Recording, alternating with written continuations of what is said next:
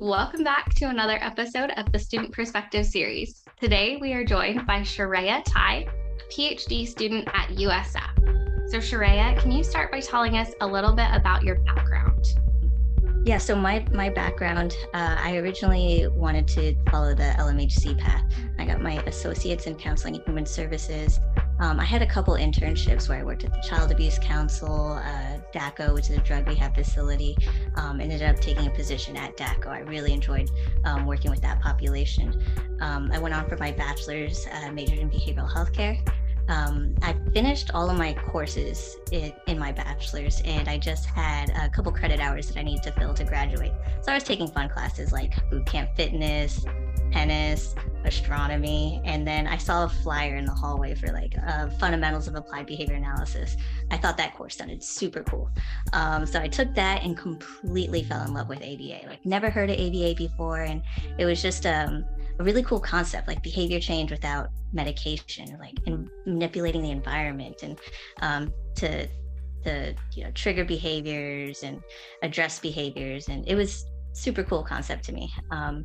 My professor in that class, Victoria Fogel, she did her master's thesis with gymnasts, and I played sports all my life. I coached football for many years, and like that was also like one of my passions, and always thought it was just going to be like a side hobby. Finding ABA and then realizing that I can combine it with sports, I was like, this is what I want to do. So I stayed an extra semester for my bachelor's just so I could take that ABA minor courses. Got approval to take them all in one semester. So I minored in ABA and then went on to my master's in ABA, also at USF, and worked in the field for a while and decided to go back and get my PhD. Awesome. That's very cool. I don't think I realized that all of your classes or like degrees were from USF. That's really cool. Yeah, I love USF. Yeah, that's awesome. You mentioned that one of your first professors had done research in ABA and sports, and that was a really big passion of yours. Is that the only area that you have worked in, or have you done other things? And where are your interests and passions along those lines? Yeah. So during that program, obviously it's focused on kids with autism and other developmental disabilities, which learning more about, I really like that. During the practicum course in that undergrad program at USF, there was a practicum fair where they brought in a bunch of supervisors and local clinics to kind of advertise their clinics and their jobs and kind of recruit a bunch of behavior techs. RBT didn't exist at that time. So I gravitated towards this one clinic that focused in on early intervention. So working with the 5 and under kids, completely loved it. It was really one of the first times that I worked so directly with the little kids and just watching like language development and behaviors, and I really enjoyed that.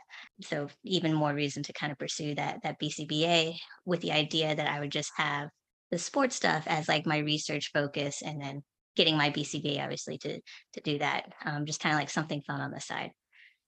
So yeah, that's kind of where it lies as far as my interest and how I kind of got into the field. Very cool. So you mentioned that you had kind of maybe always had this plan to pursue research in sports. When I hear that somebody wants to pursue research, I immediately think, oh, they're going to get a PhD, which obviously you are currently a PhD student, but was that always your plan? It wasn't always my plan, that's for sure. So getting into the master's program, USF's master's program is heavily focused on research, and I've always liked research and that scientific side of things. So I thought that would be really cool to do some research projects. They had master students coming in and presenting in the undergrad program all of their research ideas and their thesis projects, and it some of them were so creative. I was like, man, this is going to be so much fun to do research. And then having that professor who did her research in gymnastics, I was like, I'm going to do something with football. Yeah. That's going to be so much fun. And then doing like little like lit reviews. There wasn't much done at that time. Back then it was 2013, 2014. So there wasn't much in the way of like football research. There's just a couple studies from like Stokes Lewiselli and Mhm. Harrison Piles in 2013, I think. they did a couple football studies that I kind of modeled mine after. Yeah. And that's kind of where I kind of progressed with the sports research. So during my master's, my thesis, I used behavioral skills training to teach safer tackling skills to youth football players. Really focusing in on keeping their head out of the tackle, trying to make it safer, trying to make the tackle more efficient, reduce injuries. It was really successful. I had a lot of parent interest afterwards, a lot of interest from other coaches.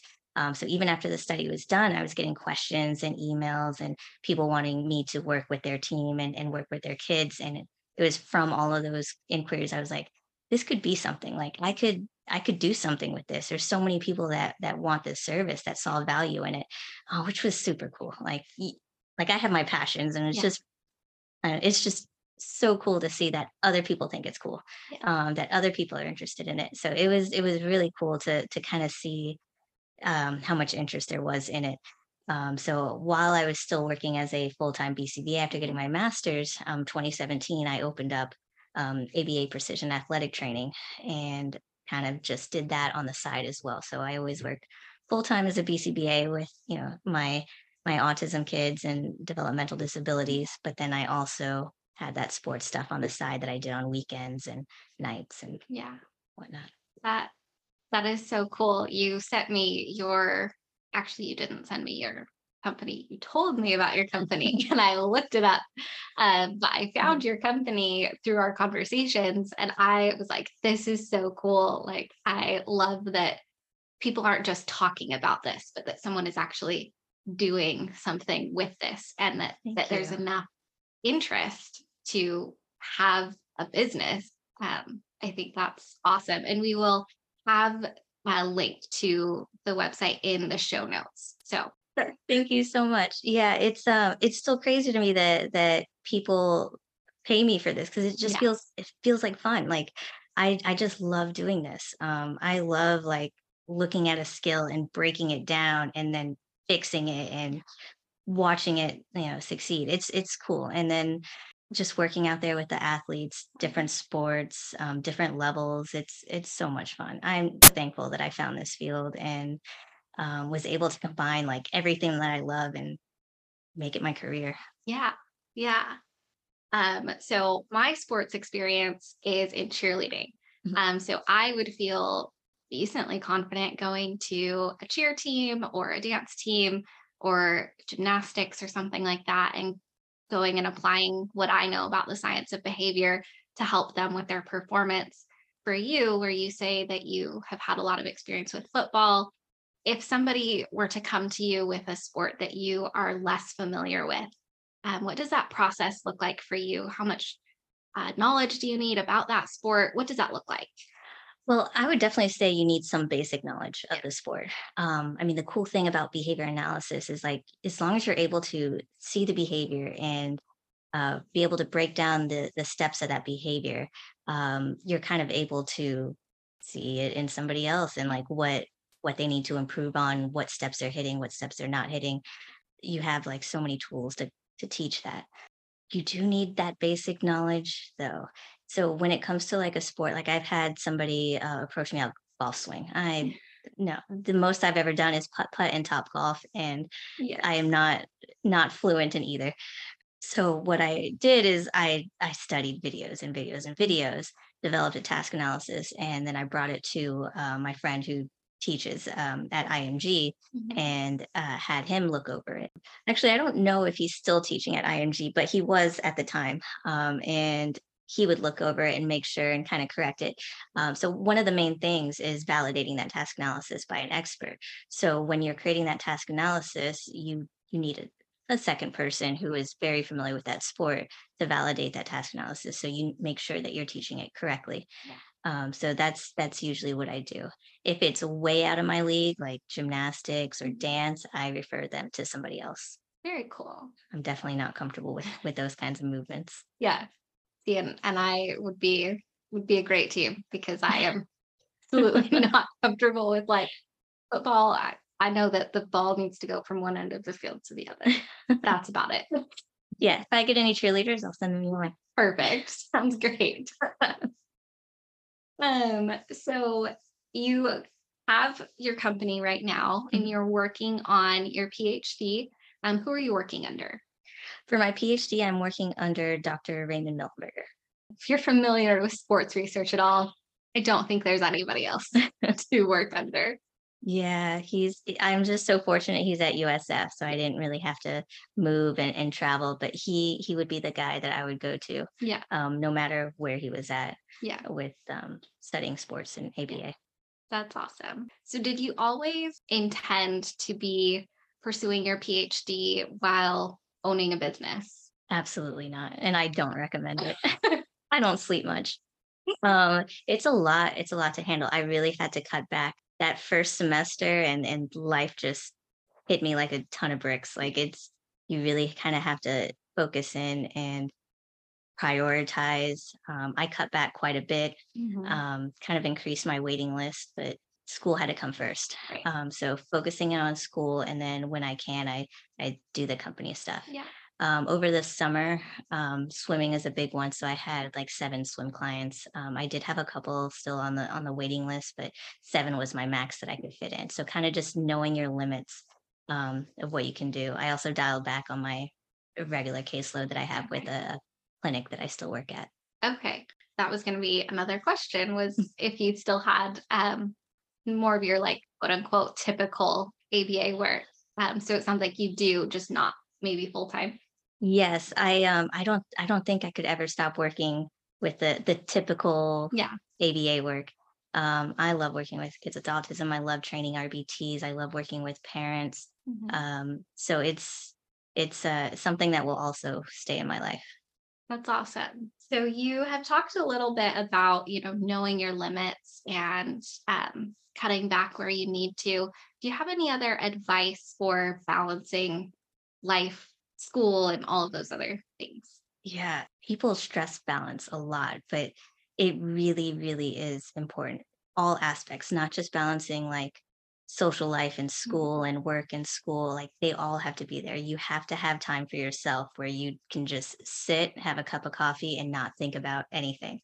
Or just, go to the gym, have that me time, like take a long bath. I don't know, whatever it is, you have to have that me time, just where you don't think about anything and you just like enjoy life for a second, nice and calm. And then you still have to maintain that social life. Like we're social Right. creatures, like we still have to hang out with those friends, Mhm.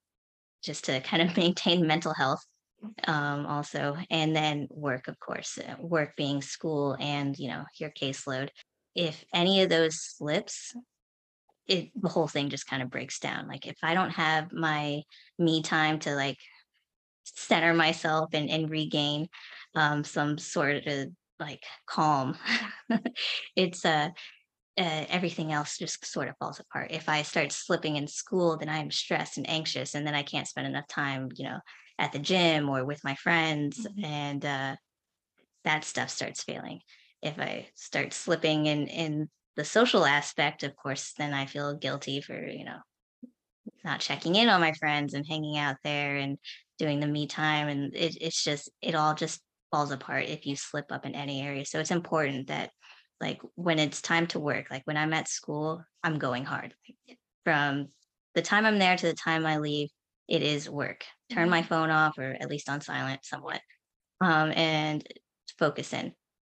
That way, when I get home, I am not bringing that home. I'm doing as much as I can there. When I get home, that's my me time. Like that's my safe space. I will answer emergency emails only, and so on. And then weekends, social or whatever it is, just doing things that I enjoy doing, and then having everything in its place, well balanced, is honestly the key. But that is not easy to do.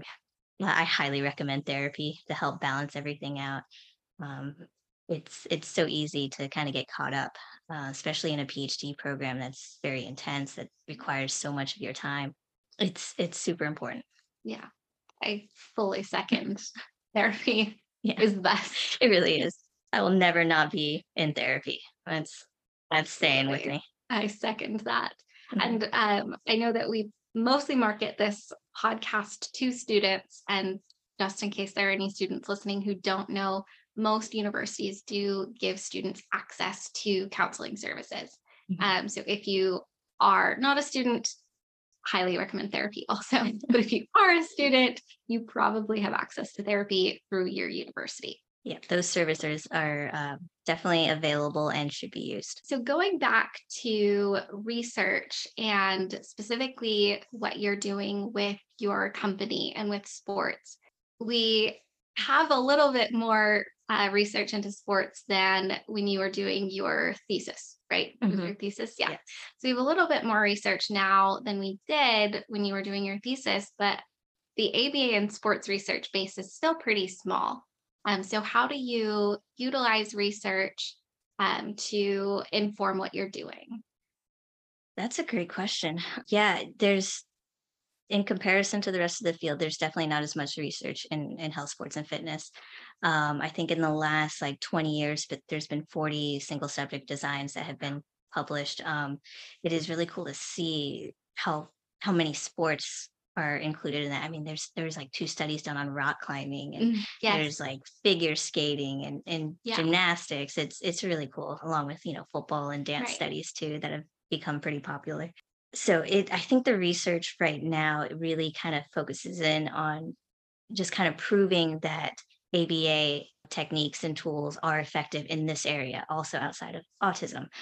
So I think where that research focuses in right now is just like these techniques are also working here.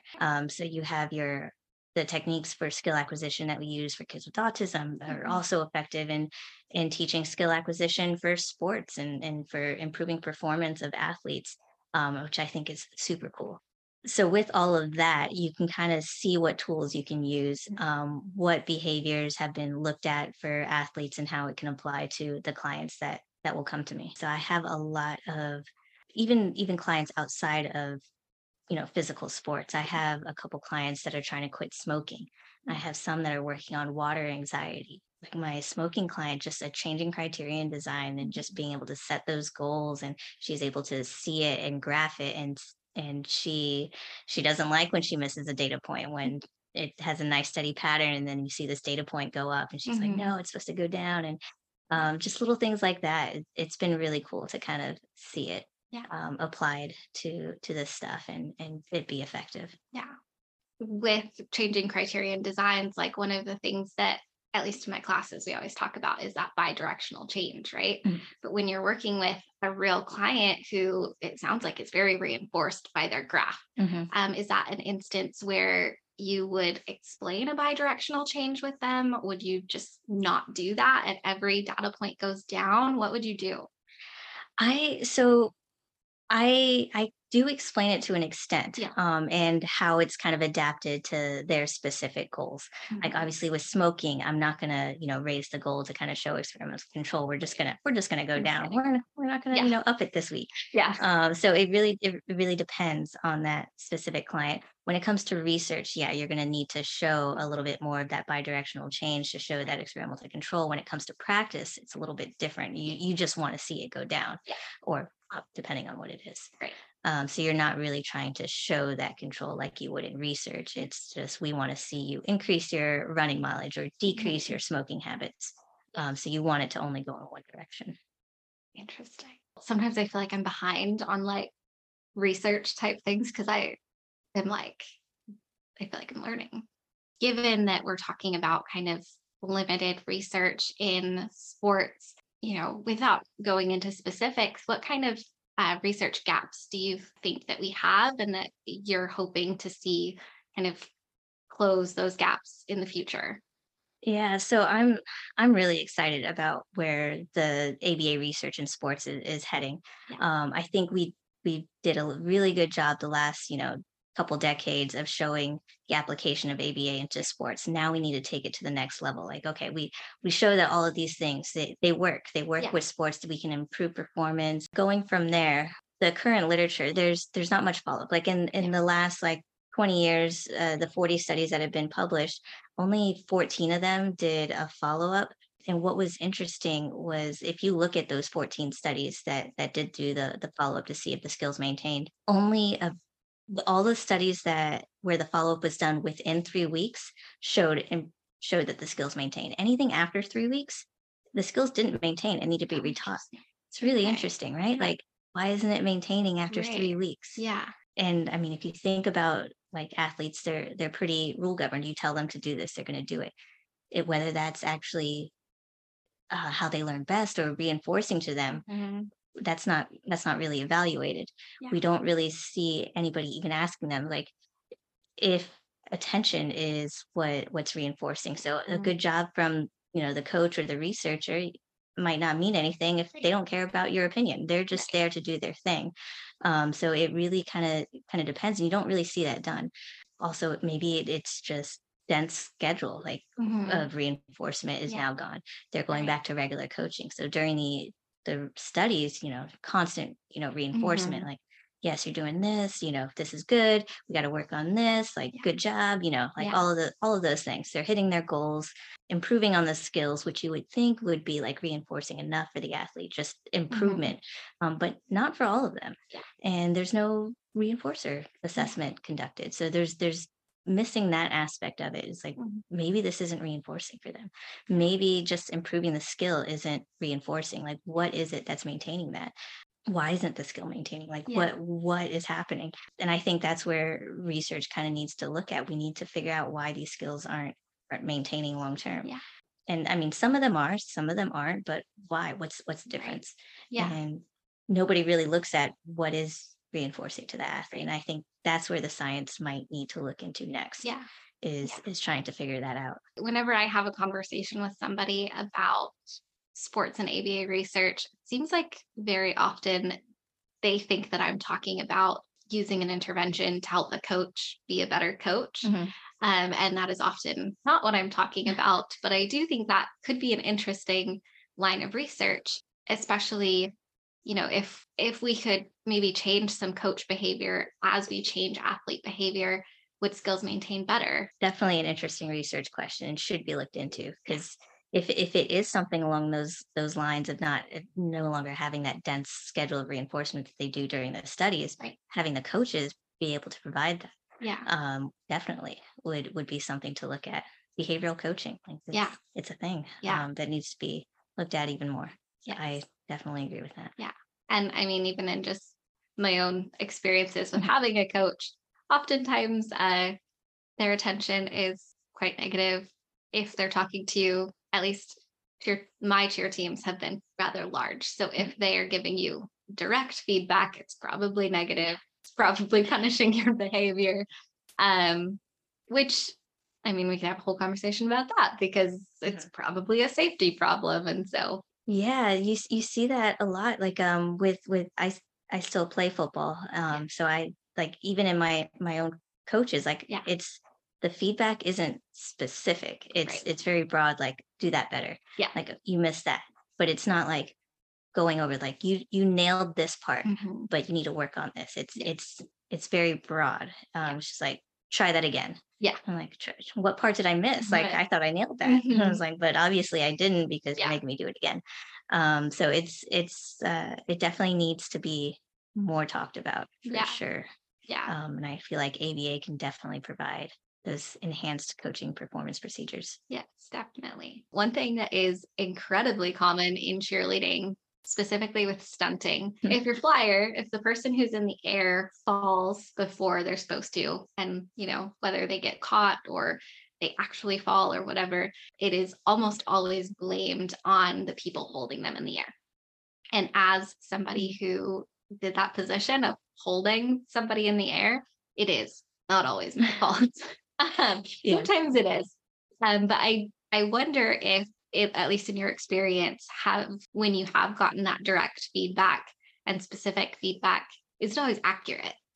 Going back to like my when I was doing that football study with Yeah. with the youth football players, going out there and hearing the coaches commenting about the tackles that they were Yeah. making, a lot of the inappropriate techniques were getting brushed off because the tackle was successful in stopping the player with the ball. Like he let in with his head, and you're telling him it was a good tackle because he was able to stop the guy with the ball. Like Yeah. good job. And it was like you never he let Right. in with his head. He's 9 Right. years old. Like, Yeah. we should stop Yeah. that. Like, that was not a good tackle. Yeah. Like, it was successful, and a lot of those things, get pushed aside because they're successful at it, and that's kind of what matters in a game is the wins and the losses. You're not really going to pay attention. Well, I think now like the focus is kind of turned a little bit more towards that. You see it a lot in the NFL right now, and what happened with Tua a few weeks ago, like it's brought more attention. Like, okay, it might not be just about the wins. Right. We have to take care of these players. So I think the focus, hopefully, it sticks this time. Like Hopefully. Yes. focuses in more on safer techniques for the games rather than just whether you put it all on the line to get that win. That's one of my big like interests is like culture change. And I think about that a lot, especially within sports where the number one thing is that win, sometimes at any cost. And how do Yeah. we change that culture to ensure physical safety, to ensure emotional safety of our athletes? I think that there's a lot of things that could be changed. Yeah. That's why we need like a BCBA on every major sports team Yeah. Yes. to work on those things.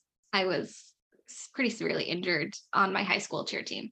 So I have like a special place in my heart for high school athletes. And I Mhm. think every school district needs a BCBA to help their athletes. Yeah. Yeah, I definitely see that. That's one of my main goals, like working in practice and then going back for the PhD and everything. It's just I want to get to the point where like having a behavior analyst on your coaching staff is just as normal as having, the personal trainer, the strength and conditioning coach, the nutritionist as part of the staff. Like there needs to be a behavior analyst to work on those things and also help with the coaches, like Yeah. and the coaching behaviors. There's such a benefit all around, and it's kind of twofold, like being able to help the coaches coach these players better in a way that's more effective for them, and then also being able to break down those techniques with the players, reteach it so it's safer gameplay. Yeah. Going back to your company, do you get both types of clients or do you have one more often than the other? um I would say I get more skill acquisition Yeah. than anything. I do have a a coach that I was working with for a while. He coached basketball, and working with him on how to use like behavioral skills training Mhm. and how to use video feedback Yeah. and video modeling to teach skills to his players.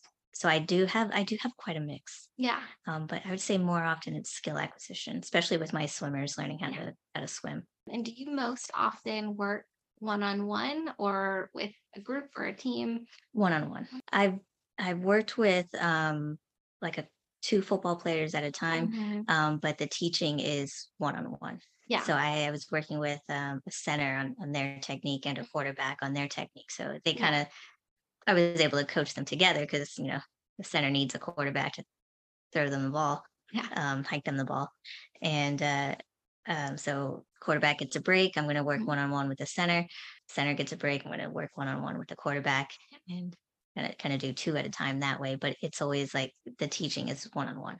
That's awesome. How much longer do you have before graduation? I have about a year and a half, so I'm finished with courses this semester, and then it's just research from here. What do you anticipate doing after you graduate with your PhD? That's a great question. I wanna do everything, and I know I can't do Yeah. everything, so I'm gonna have to narrow this down. I really enjoy teaching. So the PhD program at USF really focuses in on teaching teachers, Yeah. really. So our first semester, we are co-instructing a course in the minor program, and then the next few semesters, we're teaching by ourselves in those programs. Mhm. Then your second and third year, you're teaching in the online master's program. So it really you get a great experience. So you have your mentor, and then you kind of do the in-person classes solo while still like having weekly meetings Yeah. with like Dr. Miltenberger and the Okay. other advisors. And then switching over to online, so you have that online experience Mhm. and teaching and building those courses. So it's a really great program, and I really kind of found a love for teaching.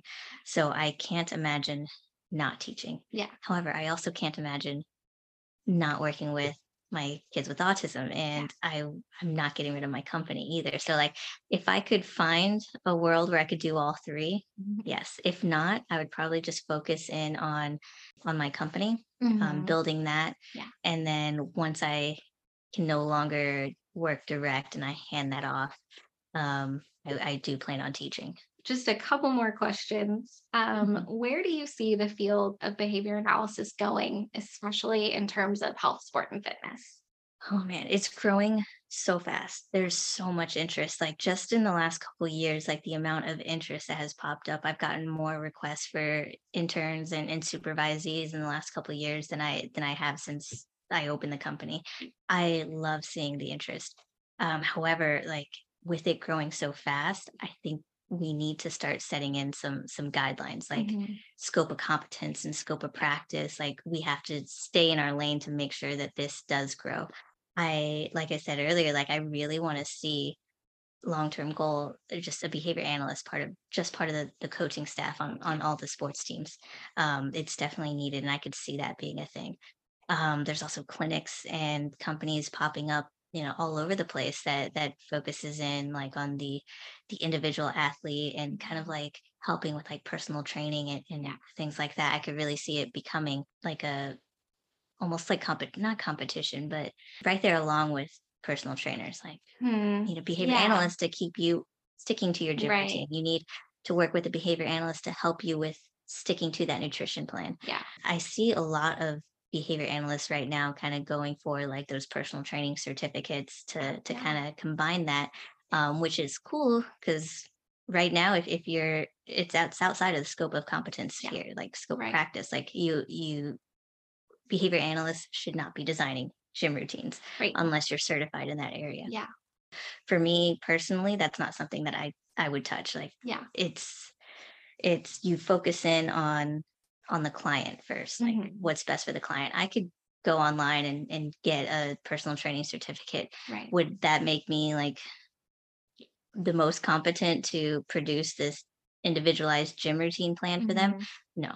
No, Right. somebody who, spent 4 years getting a degree in like exercise physiology, they're the ones that, have all the experience and really know the ins and outs of how, the heart works and the muscles Mhm. work and Right. what to focus in on and how to Yeah. hit these muscles. So what I do is I send them to a personal trainer to Yeah. get that plan. They bring that plan back to me and I Mhm. help them stick to that plan. Like Yeah. we help develop goals. We'll use goal setting, check-ins, public posting to make sure Yeah. that they're sticking to that routine. Yeah. So that's where I think we need to focus in on, like not really trying to do everything, just Yeah. staying in our lane, Yeah. doing what we do. And I think that will give us the research and the credibility to kind of push this further. Yeah. If we're all over the place and we're scattered and we're trying to do more than we can, our quality is going to start suffering. Yeah. So I see all of these companies popping up and I see all these certifications going up, and I'm just like, makes me nervous, but excited at the same time. I love the interest and I Yeah. love how much it's growing. I just want to make sure we're doing it right. Like Yeah. we are all kind of in this together, figuring it out. And we need to make sure that as it's growing and clinics are opening up and we're trying to get on sports teams and show like ABA is a thing, like we can actually help coaches coach better and athletes perform better. Mhm. It needs to be done the right way. Yeah. So I think having more of like a standardized, not necessarily code, but like something that we follow. Like make Yeah. sure when we're developing our task analysis, we are getting it checked Right. by somebody. There's Yeah. no checks and balances right now. We're just kind of out there doing our thing and figuring it out. Yeah. And I really hope as it becomes bigger that the field kind of adapts to that, and we do have Yeah. some regulations to kind of go along with that. I also like seeing the research kind of progress. Yeah. That's going to be exciting now that we've kind of established it, as we spoke about earlier. Like, what's next? Where's Right. the research going to go next? Yeah. And I'm really excited to see that. I think it'll be very, very exciting and interesting to see kind of how all of that helps to build this really, really solid research base. And then as we, expand that base, where else can we go? Mhm. These studies that are coming out on like ACT with athletes. And Yeah. that's a really cool, I don't know, branch that Hmm. I wouldn't have thought of that. What's somebody else gonna think of? Yeah. I like the use of ACT, acceptance commitment therapy, with the athletes. Yeah. That's definitely one. I'm not. That's not my specialty. Yeah. But it's definitely a cool application. I like reading the research on it. All right. Probably our last question, unless you say something and I'm like, ooh, new question. Do you have any final advice for other students getting a PhD or with interest in health, sports, and fitness?